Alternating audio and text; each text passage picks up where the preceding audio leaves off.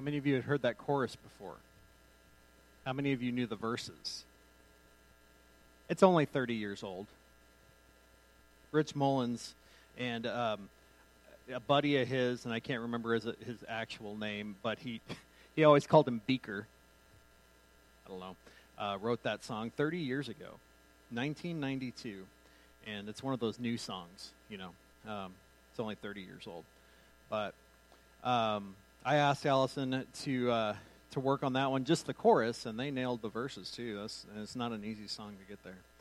That's the theme that we're going to be in for a few weeks here, is seeking the Lord step by step. I invite you to turn to Psalm 63 today.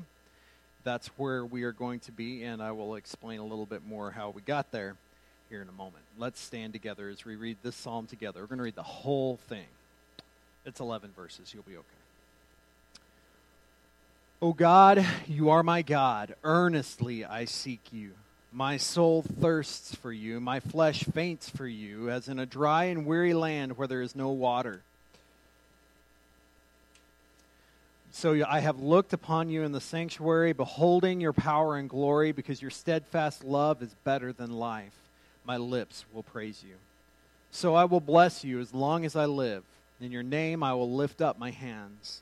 My soul will be satisfied as with fat and rich food. My mouth will praise you with joyful lips when I remember you upon my bed and meditate on you in the watches of the night. For you have been my help, and in the shadow of your wings I will sing for joy. My soul clings to you. Your right hand upholds me. But those who seek to destroy my life shall go down into the depths of the earth. They shall be given over to the power of the sword. They shall be a portion for jackals. But the king shall rejoice in God. All who swear by him shall exult, for the mouths of liars will be stopped. Lord, I pray that you teach us to seek you this new year in a fresh and a new way, knowing that that you are faithful, even as we falter. In Jesus' name, amen. You may be seated. In my personal life, in the last few weeks, I've been really just thinking about this thing of holiness. Holiness, what does it mean? First of all, it's not something we can do by ourselves. And in that, I thought of a few books, and then I closed all the apps on my handy-dandy little device here, and now I've got to find them. Oh, come on, Greg. We love technology, right? All right. It also helps to check to make sure the app is open before you open the thing. All right. So, anyway, our lives are special, okay? I don't want anyone to ever be in the presence of this body and these people in this book and think that you are not a unique, special, important person in the eyes of God. And that's where we really must start in this. And as we look at this thing called holiness, we must realize that in our existence, in this image that we have been created, that in ourselves we are not holy. Holiness is all about God's purity, God's grandeur, God's glory. And it is something that He alone possesses. And it is something that He alone gives. In that, when you have received the gift, He calls us to that pursuit of holiness. I've been reading a couple of books. One of them has that title, The Pursuit of Holiness. It's by a pastor named Jerry Bridges. The reason I chose Psalm 63 is because of another author that I've been reading from the early 20th century, named A.W. Tozer. Probably a more familiar name to a lot of you. So smart. I'm glad God put smart people on earth because I'm not that smart. And so when I read what they say and how they have examined God's pursuit of us, it helps me change my perspective about who God is. But we must remember that in order to pursue God, we must realize that He has pursued us. And in order to rightly pursue Him, we must belong to Him. And that song we just sang, Sometimes by Step, I think about a lot of the words in that and how we falter in our steps, how we stumble, and how we are in ourselves unrighteous. God, in His grace, though, offers us His Word. Now, Baptists, historically and rightfully so, are called people of the book. Well, what book might that be? You know what Bible means? Book. And I encourage you, hey, it's only January 2nd. You're only a day behind. Start now and work your way through the Bible. You know, if you take your Bible, even if you don't have a plan with it right now, you can go to the end and count how many pages are in it and do the math and divide it by 365. That's how many days we have this year. And you'll get how many pages you need to read every day. And now, I know that a lot of us, and there's this foreign document that I don't really remember too well. It's called a newspaper. I don't remember that too well. I know some of you still read through the whole thing every day. That's a lot more than 4 pages. I know that I read things, whether or not it's a newspaper, I'll read plenty of things, or I'll watch something that will take up plenty of time that could be used to the devotion of God's Word. And so really reading God's Word together, and a friend of mine from high school this week encouraged me because she asked me a year ago, what do we do if we want to read the Bible? And I said, well, you make the time and you read it. And she tells me this week that she did it this year. Well, I encourage you to get there as well. I remember a few years ago, I took an English Standard Version, which is the version I preach out of. It was not this one. This one's a little fatter than the one I preached out of, or than I read out of a few years ago. And I took the pages, divided it by 365. It basically turned out to be like 2.78 pages a day. I didn't do that math every day. I read 3 pages a day. And guess what? I marked where I stopped. I wrote it down the day, and then there we went the next day. I picked up right where I left off.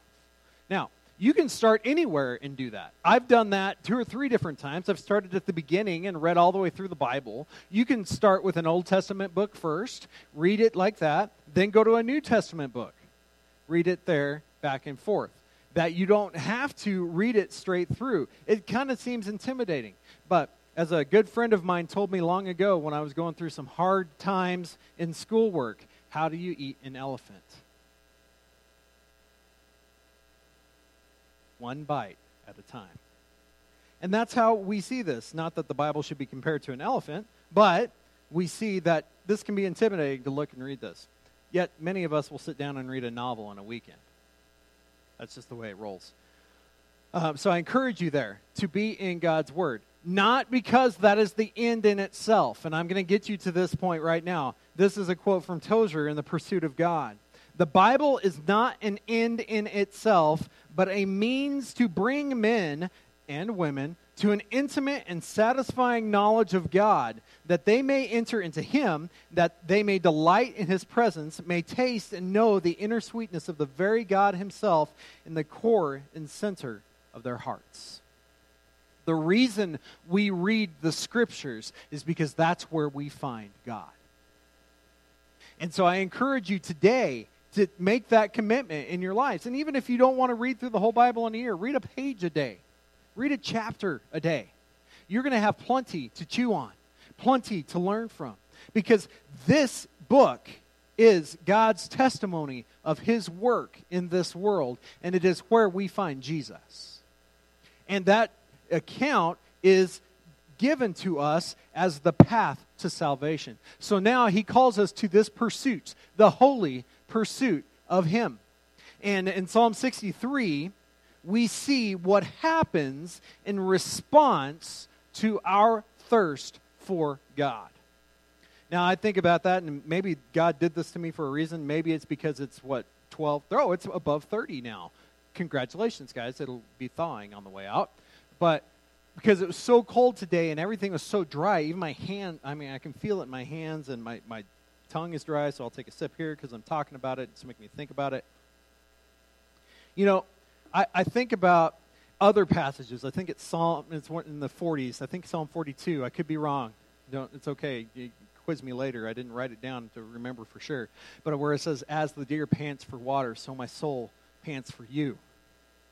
And I think of animals in this kind of weather. And I think about the two animals beyond my human friends that live in my house. And they, right now, when they come in the house, they don't stay outside long, but when they come in, they're so thirsty. And Sadie, Chris's dog, who's living with us right now, Chris is here this morning, heading back to the Army. Anyway, she will eat all the food, and she will drink all the water. You have to distract her from drinking all the water, so she has some, at 10 o'clock versus 3 o'clock in the morning when she might be thirsty again. But that picture is something of all or nothing, right? We get thirsty and we want it all. And then we overflow with that. And that's the way we are to approach God. And that's what the psalmist here, David, King David, was saying. Where was he? It says in the header here is that he was in the wilderness of Judah. Now, if you know anything about the life of David, you know it was not calm and settled.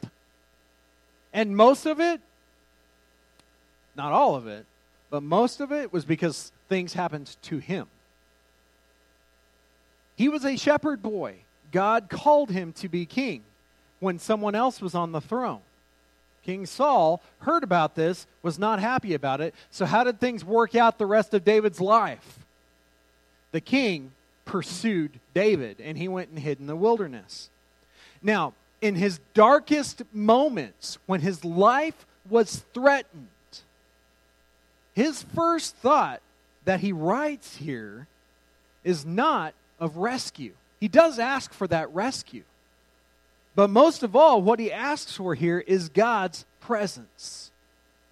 Verse 1 says, O God, you are my God. Earnestly I seek you. My soul thirsts for you. My flesh faints for you. As in a dry and weary land, there is no water. When we pursue God, we come to a place where we realize our own inadequacies. When you really seek after God, we recognize His goodness, because when we wouldn't be able to seek Him except that He has already sought us. And that's the presumption that Tozer makes throughout this text, is that God first pursues us, our hearts, to salvation. But David, when he comes to God, he gets this thirst because he has already tasted and seen, as it says in another of the Psalms, taste and see that the Lord is good. Verse 2, I actually managed to turn the page, which I had a problem with during the initial reading of the scriptures here. So I have looked upon you in the sanctuary, beholding your power, because your steadfast love is better than life. My lips will praise you.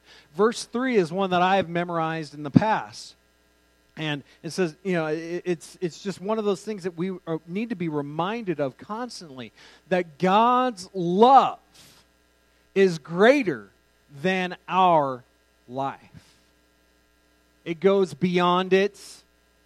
It goes in to the point that He desires for us to be in His presence for eternity. What is His response to God's supply here? He says, I will bless you as long as I live. In your name I will lift up my hands. Now, I wonder sometimes, was David on this course his entire life when we read these Psalms? Well, if he's in the wilderness of Judah, he's probably experienced some hardship. He was there multiple times. He was there when his own son pursued him. He was there when Saul pursued him, his father-in-law, the king. He was hiding and asking for protection.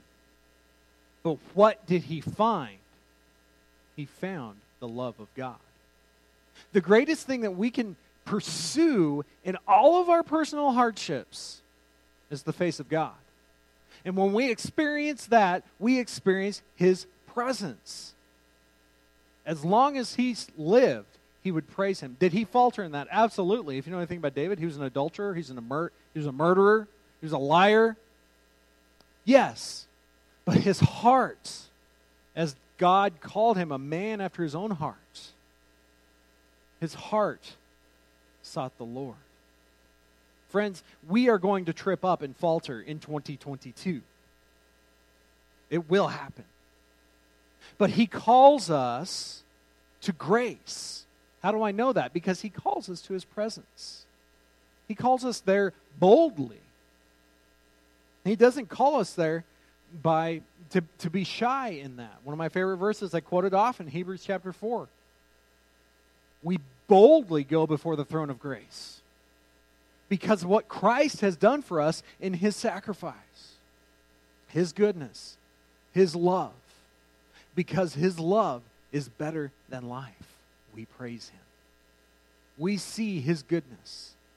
And what do we find when He supplies that to us? We find contentment. Let's look at verses 5 through 8. My soul will be satisfied as with fat and rich food, and my soul will praise You with joyful lips when I remember You upon my bed and meditate on You in the watches of night. This is all one long sentence here. For You have been my help, and in the shadow of Your wings I will sing for joy.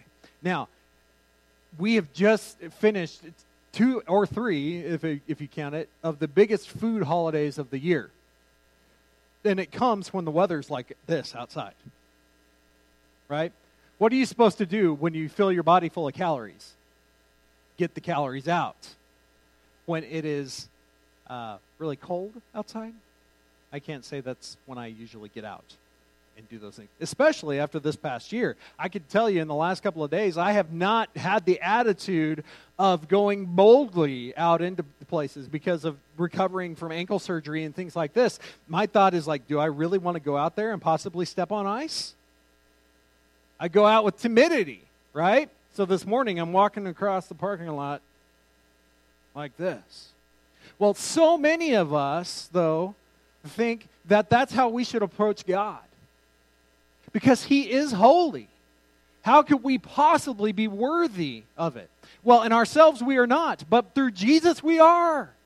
And that's the whole reason that we celebrate Christmas, is because the incarnation, God with us. Because Jesus has paid that price and shown us His faithful love, then we now don't have to kind of, please. No, we go boldly and we hug our daddy. God is our Father, and He's shown us His great love for us.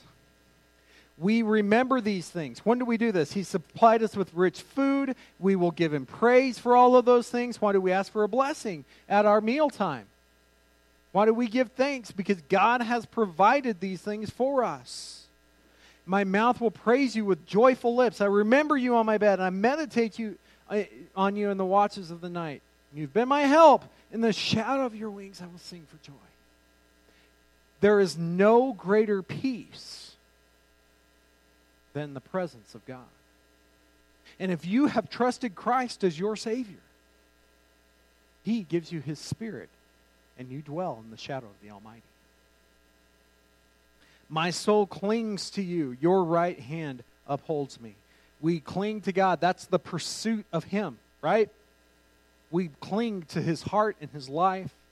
We know that only through Him do we have that grace. We cling to Him because that right hand, that hand of strength, is what holds us and protects us. That right hand is where the Son is seated next to the Father at the throne room of God right now. That right hand brings us our salvation. I want to bounce to the New Testament a little bit right now, to Philippians chapter 3, which for those of you who have studied the New Testament, probably a familiar place. But this reminds us that what we have is all because of Him. The Bible is consistent within itself. Philippians chapter 3, verse 7. I preached through this a couple of months ago. But whatever gain I had, I counted as loss for the sake of Christ. Indeed, I count everything as loss because of the surpassing worth of knowing Christ Jesus my Lord. For his sake I have suffered the loss of all things and count them as rubbish, in order that I may gain Christ and be found in him, and not having a righteousness of my own that comes from the law, but that which comes through faith in Christ, the righteousness from God that depends on faith, that I may know him and the power of his resurrection, and may share in his sufferings, becoming like him in his death, that by any means possible I may attain the resurrection from the dead. If you were here a couple of months ago, I used this as a picture of Paul's story of salvation, and reminding us that if you know Christ, you have your own story of salvation, where God met you, where that pursuit was complete. And now he calls us back to him. We may falter in our steps, that song said, but never beyond his reach. We live out our trust in him because of how he has already offered us the salvation in Jesus Christ. What is the goal? It's a paradox. And it brings us to a place of humility. And that's really where I see Psalm 63. That we rejoice in the power and know him in the power of his resurrection, and may share in his sufferings. The power of his resurrection. And share in his sufferings. How do we recognize our sufferings in the light of Christ? We realize that we are sinners in need of a Savior. Is that for my sin and for yours individually, for the world as a whole, Christ died. And it wasn't a pretty death.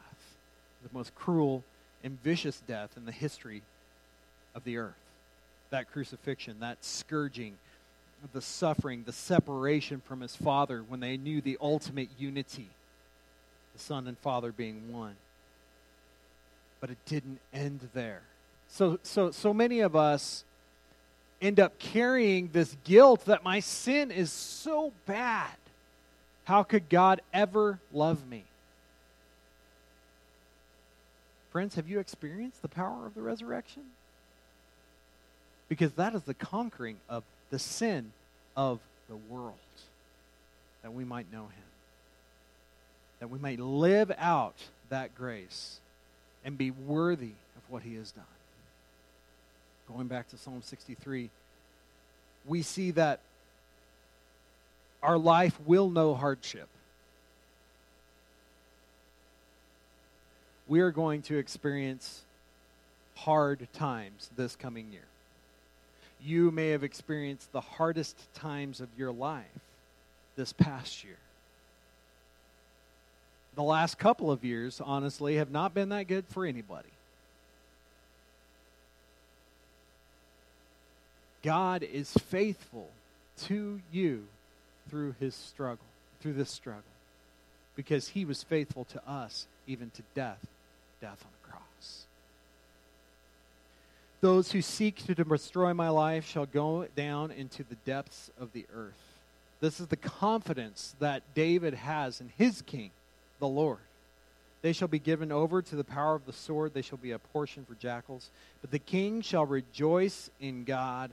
All who swear by him shall exult. That's an amazing word that's hard to parallel in regular language. To exalt something is to lift it to the highest level you could possibly be. So, in this love, in this God, he exalts. He praises through the suffering. The mouths of liars will be stopped. Life does not, in practice, get easier. It's amazing when you look back on things. And I remember some times in my life with fondness, some struggles, some hardship. And so often, a lot of those times as we were going in the midst of them, there's real struggles. But you look back and go, man, those were the good old days. Why? I think it's because we come back to that place where we recognize God's faithfulness. we think about the people that we endure those things. We can see that God reached out and pulled us from the pits. We are reminded that all of these things we do to work together, God has been faithful through them. And how do we experience that grace anew? We pursue Him. It's one of the reasons you got this little card this morning. If you didn't get one, I made 50 of them, so there's still some around. So you see this verse in here. One of the things I encourage you, and if you're regularly a part of the life of our church, this is the challenge we're going to have this year, is to hide God's word in our hearts. What does Psalm 119 say that happens for? That we might not sin against Him.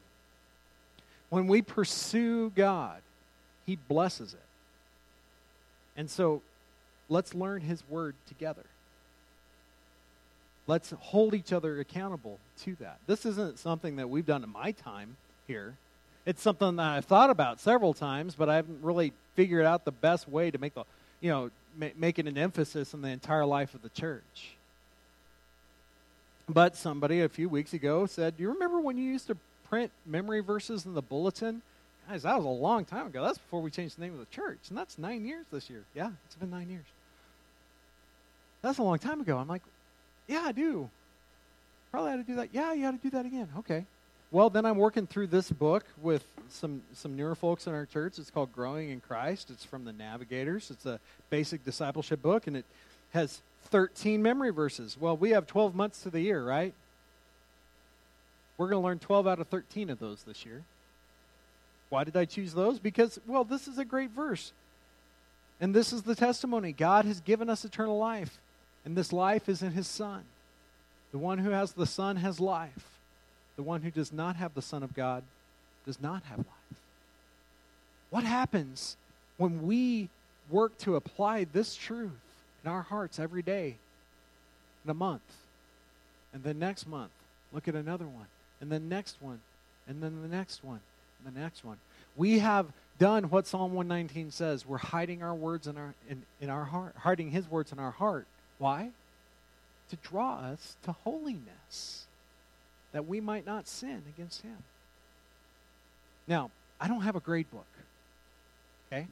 I'm not going to go and say, "Did you learn your verse?" and have my list. I don't want you to do that to me, so I'm not going to do that to you. However, I may ask you, do you know your verse? And you know what? If I ask you, that means I've been working on it too, guys. I'm not going to ask you to do something I'm not doing. But first month, Sunday of the month, we'll have a card in the bulletin. The rest of the Sundays, they're all going to be in the bottom corner of the bulletin. So if we run out of cards, it's still there. And we also have this amazing book that has all the words in it.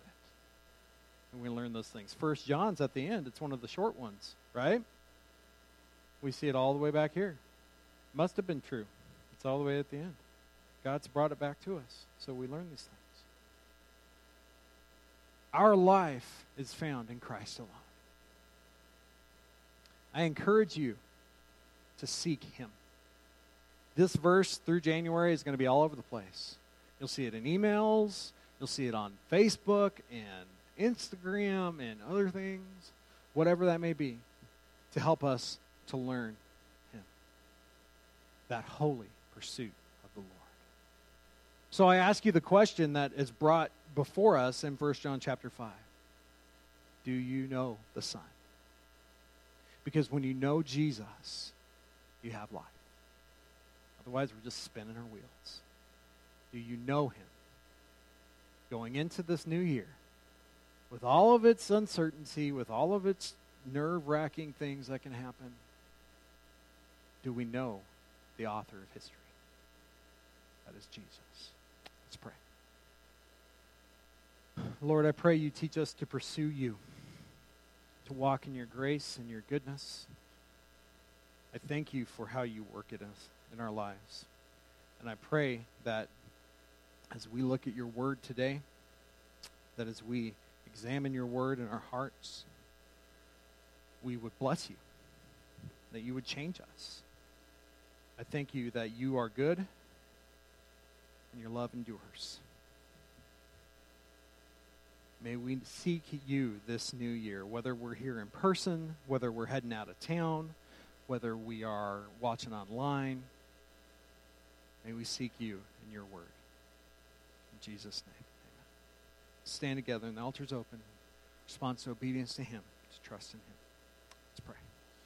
We're going to sing a blessing today that we sang last week.